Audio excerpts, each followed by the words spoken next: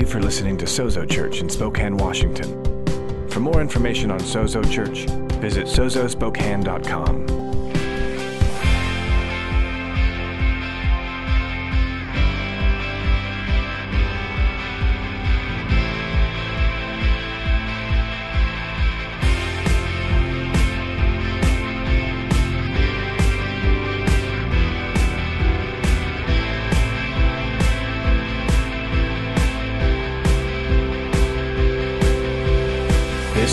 Sozo Church. We are in a series in the Gospel of John called that you may believe. We've been studying through this. Today we hit a milestone. Come on, somebody, we get into chapter 9. After 27 years, we are in chapter 9. Been going through this for a while. We are excited about this. And we get to get into something, and this week I want to sort of just barely dip our toe into this chapter. We will be here for a good while, but in this chapter. But this week I want to just barely begin, and with that I want to just say we're going to have to sort of address something this morning that I think is good for us to address in this season, and that is a theology of suffering. A theology of suffering.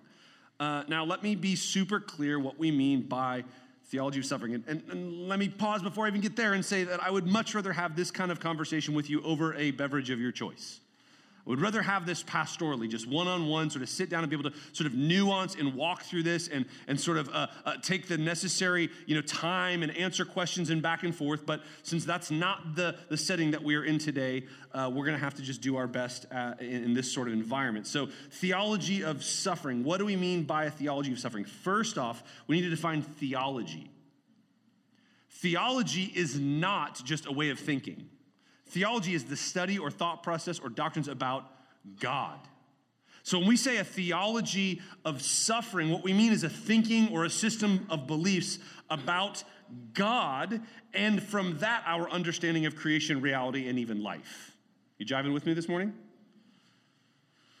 So we need to have an understanding. When I say we need a theology of suffering, what I mean is that we need a framework in the way that we think about God in the midst of the difficult seasons and situations in our life. We need this. And we need a framework to think about the suffering that is shaped by our broader understanding of who God is. These things have to work together. And this often leads us into a discussion about apologetics. Everybody say apologetics. Apologetics. Big $6 words this morning. These are fancy. Apologetics, let's define some terms because Christians like to leave terms undefined so we don't have to be accountable for them. Apologetics. Apologetics is the reasoned arguments in justification of something, typically a theory or religious doctrine. So apologetics, some people define it simply as a defense of the faith. Apologetics can be a defense of the faith. I want to read something here so that I make sure I get this right and I clearly communicate because we're wading into some weird waters. Let me be clear right off the bat. I am not an apologist. Hi, my name is Mark, and I'm not an apologist. That's another meeting I go to. Nor do I spend a whole lot of time, to be totally honest with you, studying apologetics. Nor do I enjoy getting into apologetical arguments with people. The reason for this, though, is not because I don't think that there's a reasonable argument to be made for our faith, but rather because I find, please hear me, that winning an argument with an unbeliever doesn't tend to lead to them coming to faith. Typically, the best way to lead somebody to Christ is to introduce them to Christ, not to get in an argument with them about how many days God created the world. Christians tend to enjoy apologetics, please hear me, because it answers questions that we have, not so much for the unbeliever. I've rarely, in a season of my life, in a past season of my life, I really got into apologetics.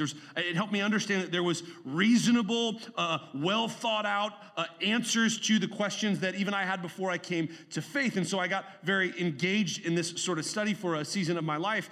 And in that season, I enjoyed getting into these arguments with people because, please hear me, I won all the time. But in winning the argument, I very rarely, never won their soul. I just felt better walking away knowing that I embarrassed them because I had a well thought out argument and I sprung it on them and they didn't have an answer for it. Now, I think that, like I said, I think apologetics can help believers. Oftentimes, we watch these sort of videos online and we read these books because the truth is, please hear me, I love you. Let me pass you for a second. You have those questions in your own heart, but you don't think you're allowed to ask God those questions, so you make an unbeliever ask those questions and then you just eavesdrop in on the answer. This probably comes from the fact that we have a misunderstanding fundamentally of what it means to believe. We think to believe means to agree with or to accept or to go along with. When we've seen already, biblically, believe means to entrust and embrace Jesus, to entrust our life to Jesus and to embrace Jesus. It's okay, come on, if you've still got questions and struggles. So as we walk through this idea of a theology of suffering, we need to realize we're going to bump into some of these apologetical arguments. And the big one that we're going to deal with is why do good things happen to bad people? No. Why do bad things happen to good people? Nobody asks why do good things happen to bad. Why do bad things happen to good people? This is the typical, rejected, sort of knee-jerk, if there's a God, then why do bad things happen to good people? Goes something like this. Tell me if you've ever thought this or heard this. If there is an all-powerful, all-good God, why do bad things happen to good people? Since we know bad things happen to good people, therefore God is either not all good or he's not all powerful. Heard this one before? So let me just unpack this real fast before we get to our text this morning, just so that we can kind of avoid all this in the text.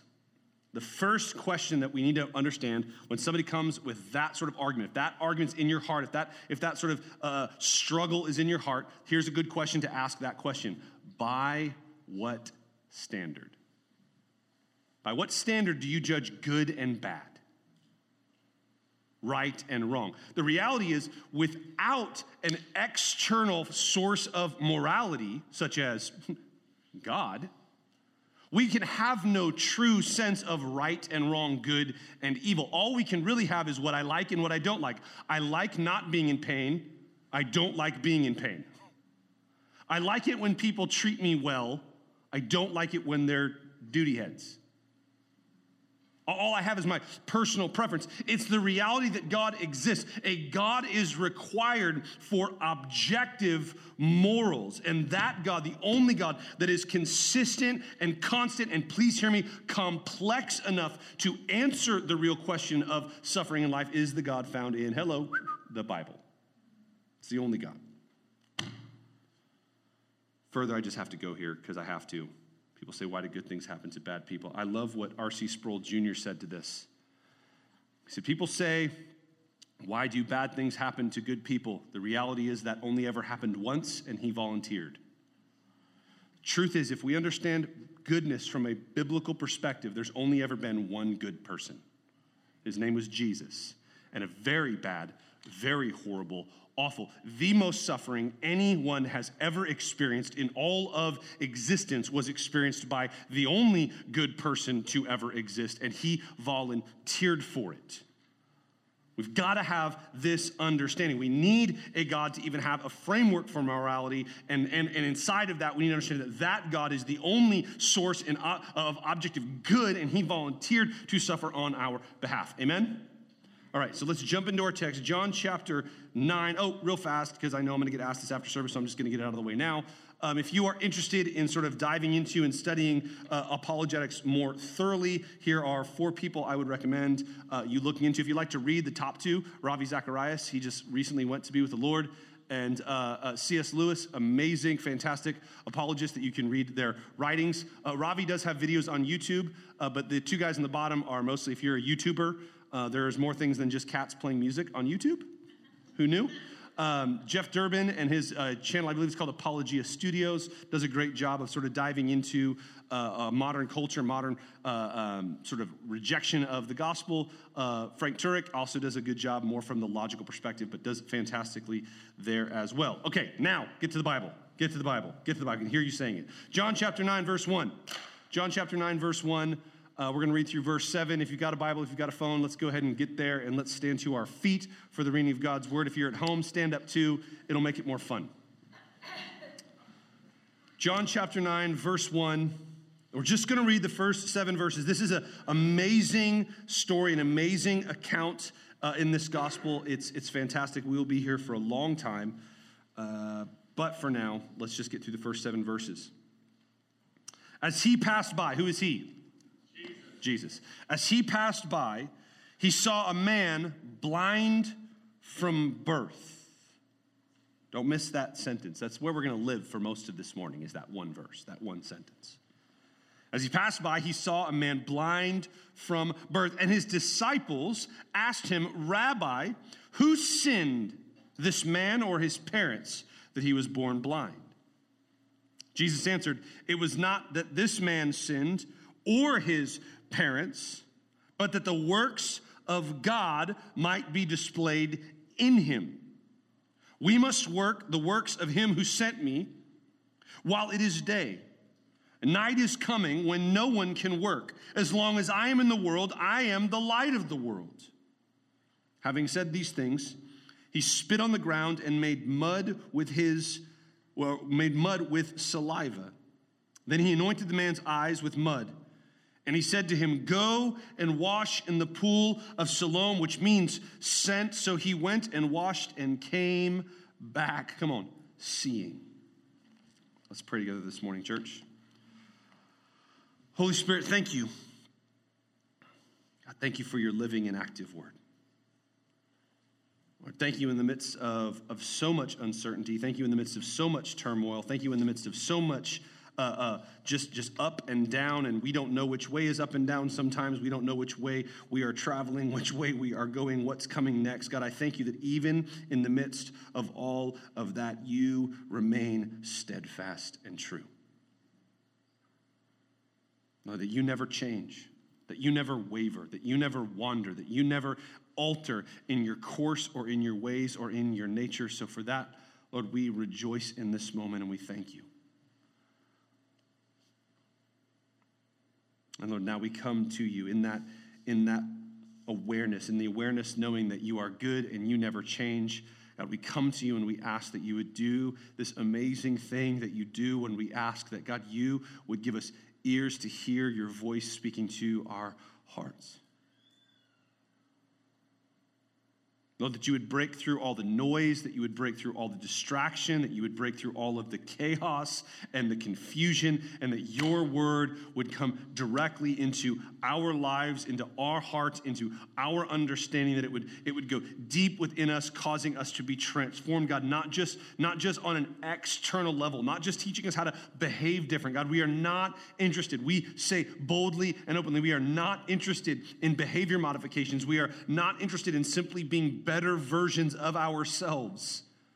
We came here, Lord, to be transformed, to look more like you, to walk as the sons of God that you have called us and created us to be. And so we ask that your word would do that work in us and through us this day for your glory and the good of all people. In Jesus' name, everybody said, go ahead and greet someone however you feel comfortable, high five, elbow bump, or just wave from a distance and awkwardly sit down.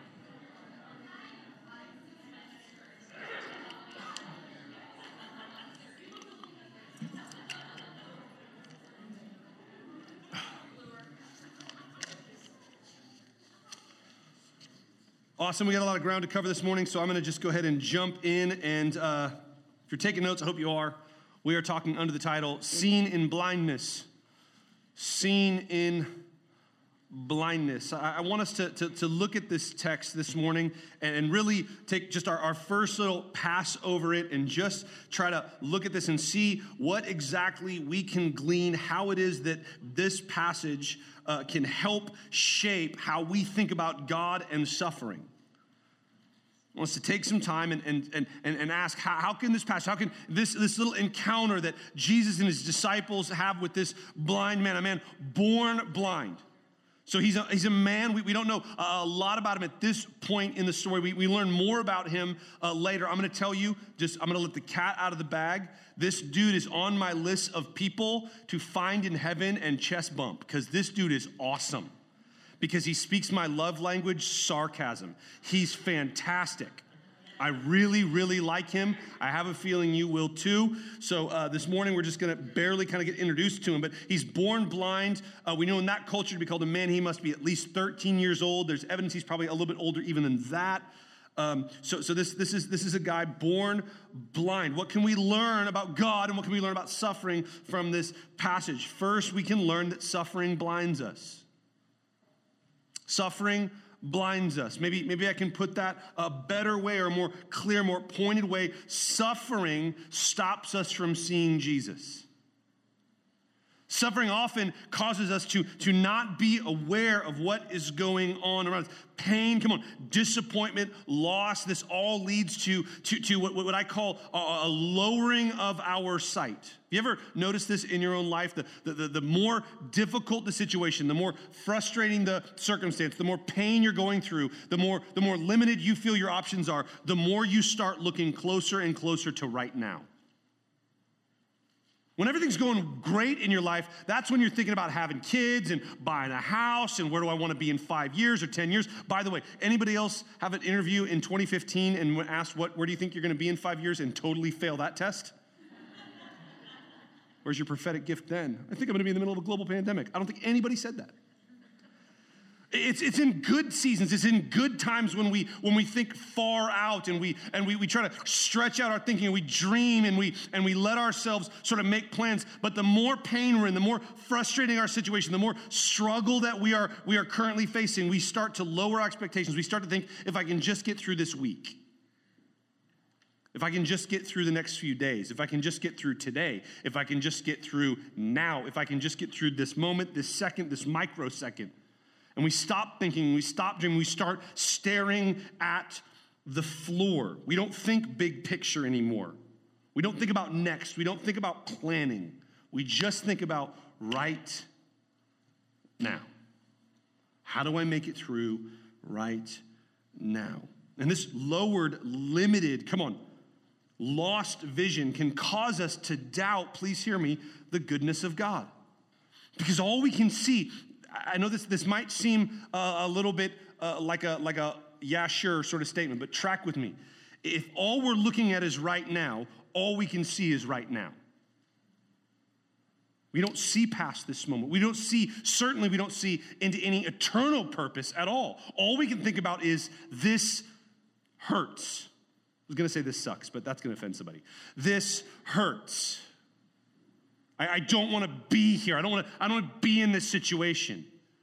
And so that suffering can actually blind us, to the character and the nature of God. It can cause us to doubt his goodness, doubt his ability, or even his willingness, to deliver us from the situation. This man must have struggled with this. Why am I born this way? Is he even interested? Is God even interested in my well-being? Thankfully, the text discusses this. It points this out, and it shows us an amazing, beautiful truth. I'm going to tell you, if you get nothing else from this morning, get this right here. Jesus sees you in your pain. Can we just stop for a moment and remember what we just came out of in John chapter 8? They literally, just like half a verse prior to this, we find out that the people in this town are actively, the leadership, those in influence and authority in the city are actively trying to kill Jesus. And yet even in that environment, even in that circumstance, while Jesus is, it says in verse 59 of chapter 8 that he hides himself and gets away. And yet even in his hiding, he sees this man. He sees him. He sees this man. This speaks, though, I want to make sure I'm clear on this. This speaks of the goodness, of our God. How good is our God that even in the midst of our pain, he sees us. You are seen, not just by someone, you are seen by the one. The one that is the one. The one that is before everything and above everything and beyond everything. You are seen by him. And when we say seen, we don't just mean that he has visually confirmed your existence. How many of you know that an omnipotent, an all-knowing, all-powerful God knew that you existed? That's not a stretch of the imagination. But rather, what we see here is the word in Greek for see is Ida. Ida. I know you can all read that, so that's why I put it up there. Here's what it means. It's a few little pieces of what it means. It means ultimately to see and to know. It means to perceive by any of the senses. To look at, catch this, to behold the force and meaning of something which has definite meaning, to have regard for one, to cherish, to pay attention to. That's how good our God is. In the midst of our suffering, he pays attention to us. Jesus didn't just observe this man with his sight. He saw him personally, intimately, passionately. He looked upon this man. He sees you in your suffering. Jesus seeks this man out. Jesus seeks us even when we do not seek him. Notice this man did not go looking for Jesus. I know I didn't mean that rudely. He's blind. He can't go looking for anything. He was not seeking out Jesus. He was not looking for Jesus. No, Jesus came looking for him. Jesus seeks us out even when we are not looking for him. This is, I'm going to keep saying it, the goodness of our God. He sees. I say it because pain and suffering lies to us constantly and says he doesn't. But he does. He sees us in the midst of our difficulty, in the midst of our circumstances. He sees us.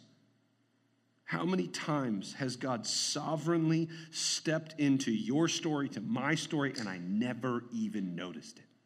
Take a breath. That's a gift. You're still here because of his goodness. You're here right now. Do you think you're here by accident?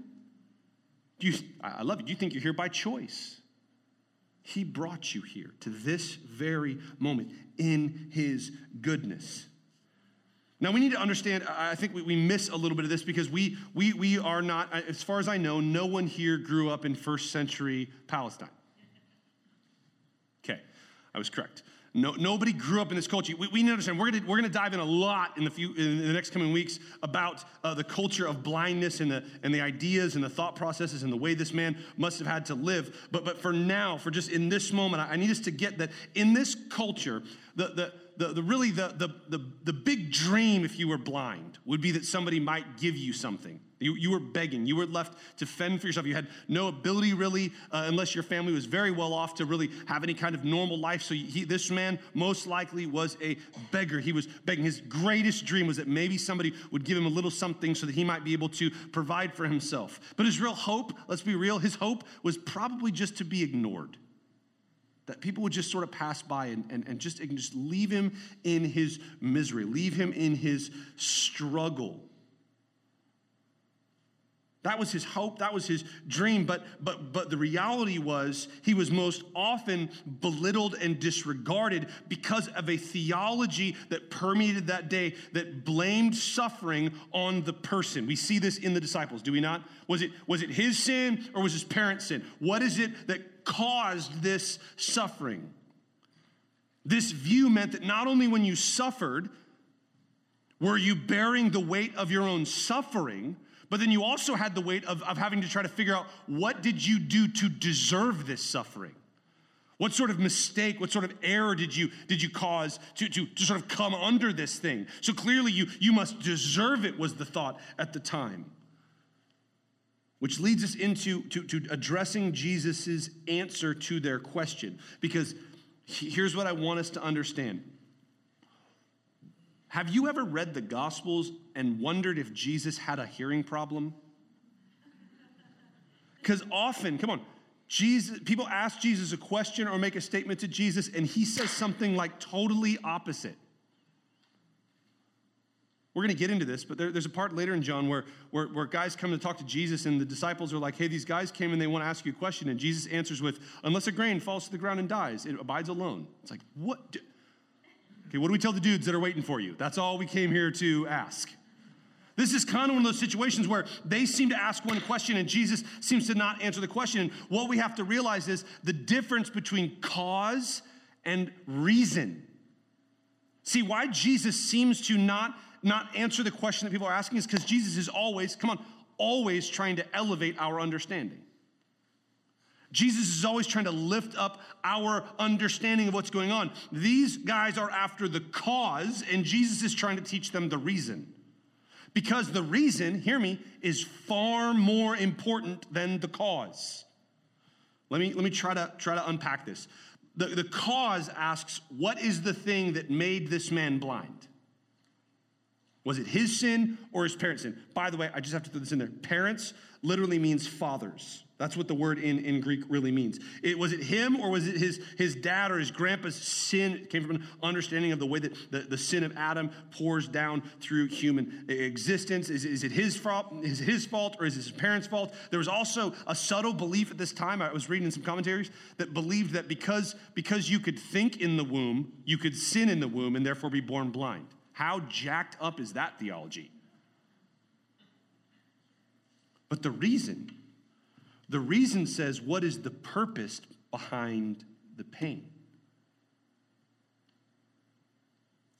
You see, the cause can only answer the question of what is it that made this thing happen. But Jesus is elevating his answer beyond their question, because to know the cause doesn't give us any real answer. And the truth is, and this is somewhat of why I believe apologetics isn't the best way to lead people to faith, because that's ultimately not really the question that we wrestle with, is the cause. The reason is we want to know, the question we wrestle with is the reason. Why did this happen? Not how did it happen, but why? Why did this take place? So Jesus pushes past the cultural blindness even of his own disciples to help this suffering man. So let's look at Jesus' answer. He says it's not because he sinned or because of his parents' sin, but that the works of God might be displayed in him. So let's be clear. Sin is not the reason for all suffering. Now this is where I wish we were just having a drink together. So we could sort of nuance this here a little bit. Sin is not the cause of all suffering, or is not the reason for all suffering, yet sin is the cause for all suffering. Tracking? It's how it happened, it's not why it happened.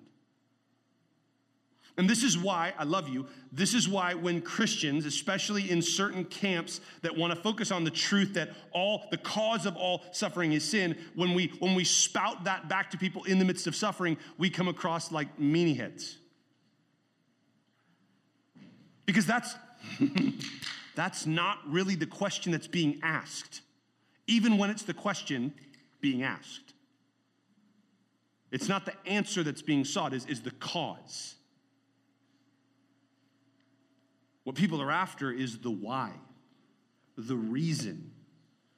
So let's be clear. We live in a fallen world in which sin has corrupted God's good creation. And suffering is then a byproduct of that. Yes, there is the truth of spiritual and practical sowing and reaping. You stub your toe. Why does my toe hurt? Because you stubbed your toe. Sowing, reaping. This is not like rocket surgery, okay? There is this reality of sowing and reaping, and yet there is more than just this one layer that's needed to have a strong enough, theology of suffering to be able to engage in this sort of situation, be it in somebody else's life or in your own. Sin is not the reason for all suffering. The way I see this is Jesus is answering their question. Jesus is playing chess when they're playing checkers. Right? Like they don't even know what's really going on. Jesus elevates his disciples' limited understanding of what's going on. They were trying to figure out who to blame. They were trying to figure out who can we lay the responsibility for this guy's suffering on. Jesus, on the other hand, was trying to show them the bigger picture. Now, Jesus is not saying that sin played no role in this guy's blindness. That he doesn't say that. What he's saying is that's not the reason why he's blind. The reason why things are broken, the reason why things are busted, the reason why things are not the way they ought to be is because it is an opportunity, he says, for something greater to take place, which leads nicely to the next thing we see in this text, which is Jesus has a purpose in your pain. That's a good place for Christians to say amen, even if it hurts. Jesus, come on, has a purpose in your pain. Your suffering, come on somebody, is not meaningless. There is a purpose in the midst of your pain. God did not subject you to suffering for no reason at all. It's not, well, the world is just broken and everything just sort of sucks, and so we just have to sort of live with this. No, rather, come on somebody, God has a purpose. Jesus has a personal purpose in the midst of your pain.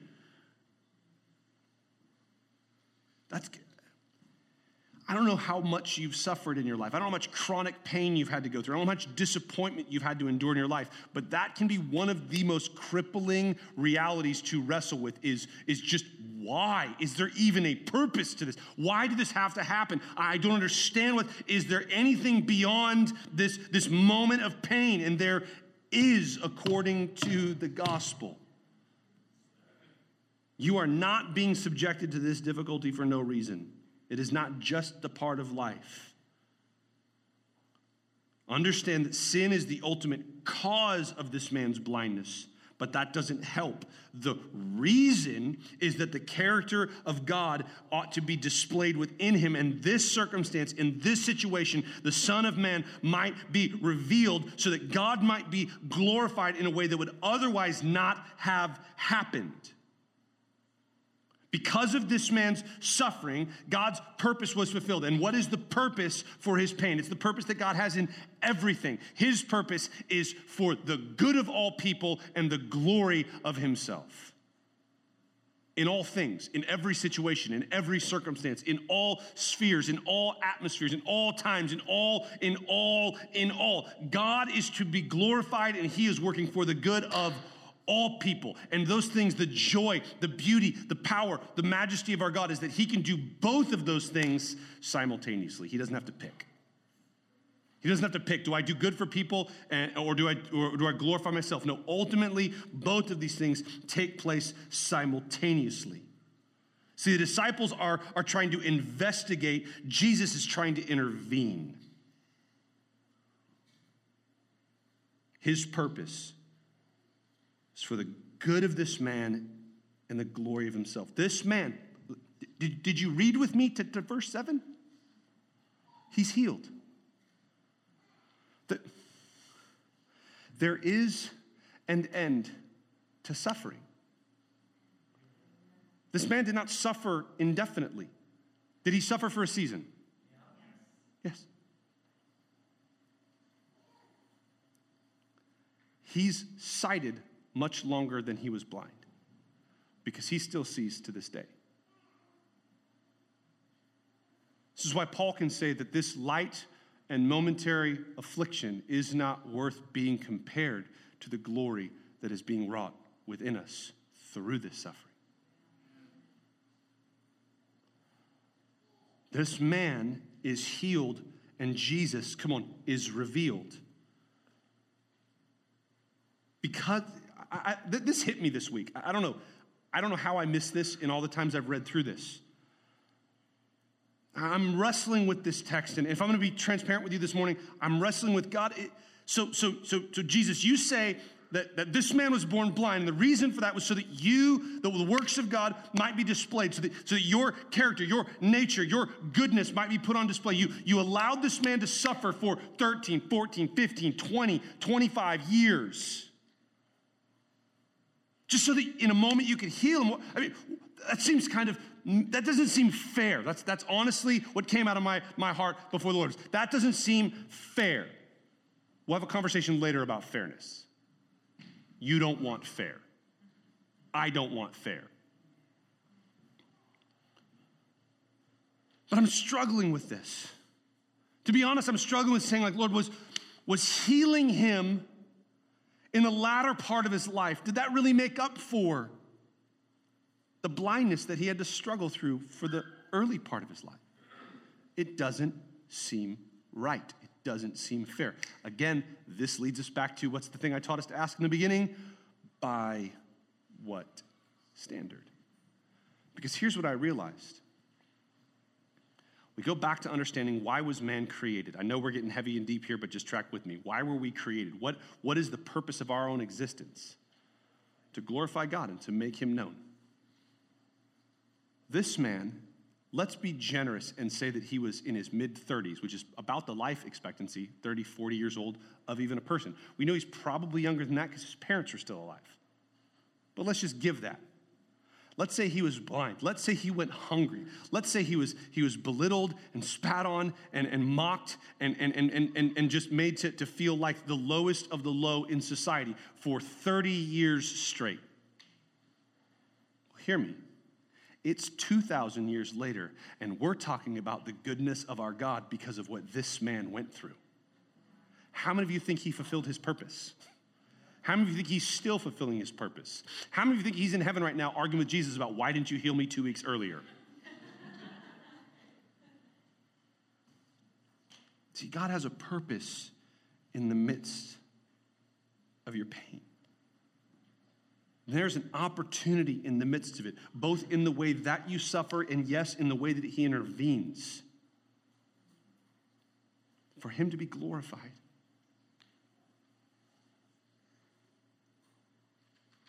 See, we need to understand, though, that the biggest problem in our lives is our spiritual blindness.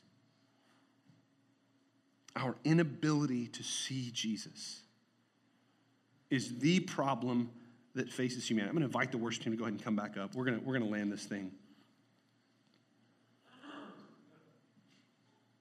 You see, we need to understand that we are born, come on, blind. We are all, like this man, born blind. And only Jesus can heal that. And the way he does that, the way he heals our blindness, is through this movement that we make of repentance and belief.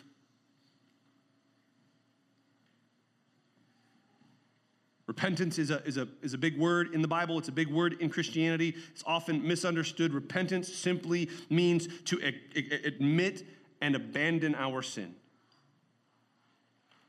It means to admit that we have rebelled against God, that we have rejected God, that we are ultimately, come on, like we talked about in the beginning, ultimately, we are not actually good people. That can be a really hard thing to admit. But we admit it. And then the Bible tells us to abandon that facade of a person that we used to have, and then to believe, the scriptures tell us, and believe, already talked about this, means to embrace Jesus and to entrust our life to Jesus.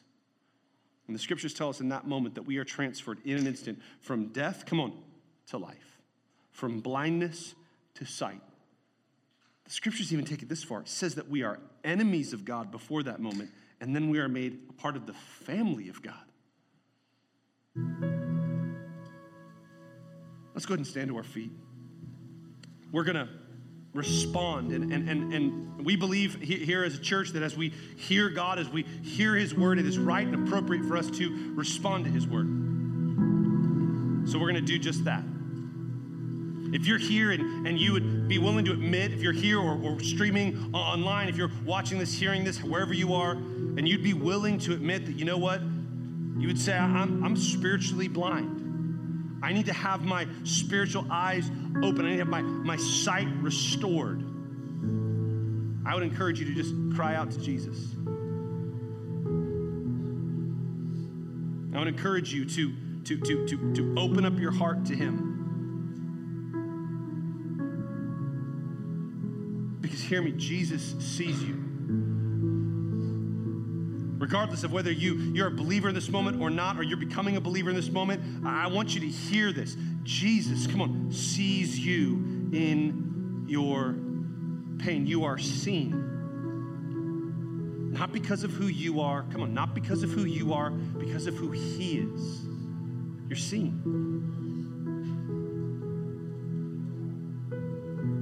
Just as we were preparing to kind of have this moment, I was praying over this moment. I really felt like the Lord spoke to me specifically for some people here that there's a grace this morning. Please hear me. There's a grace this morning for lifting up your eyes a little bit. I feel like there's some people, maybe just the reality of our current world circumstance has got you staring at the floor. You don't know what rule is going to come out next. You don't know what advice is going to come out next. You don't know what next week they're going to tell us the wise thing to do in the way we live our life. We don't know what rules they're going to give us. We don't know what limitations or freedoms we may or may not have. And so you've just begun to stare at the floor. And I feel like the Holy Spirit wants to lift some heads this morning. Psalm 24, 7 through 10 tells us to lift up our heads that the King of glory may come in. I want to be careful because I don't want to prophesy over anybody. But maybe the thing that is required, track with me please, the thing that is required for a divine intervention in your situation is for you to lift your head. Psalm 24, you lift your head so the King of glory may come in. Cause, effect. Sowing, reaping. Maybe the reason why you're frustrated, maybe the reason why we're frustrated, that God is not moving more freely, more openly, more powerfully, more recognizably in the situation and circumstance that you're struggling in right now is because we have refused, come on, I love you, to lift our eyes up enough to see him. All we're doing is focusing on the situation and the circumstance. And he's saying that might teach you the cause, but it's not going to show you the reason. Only he can show you the reason.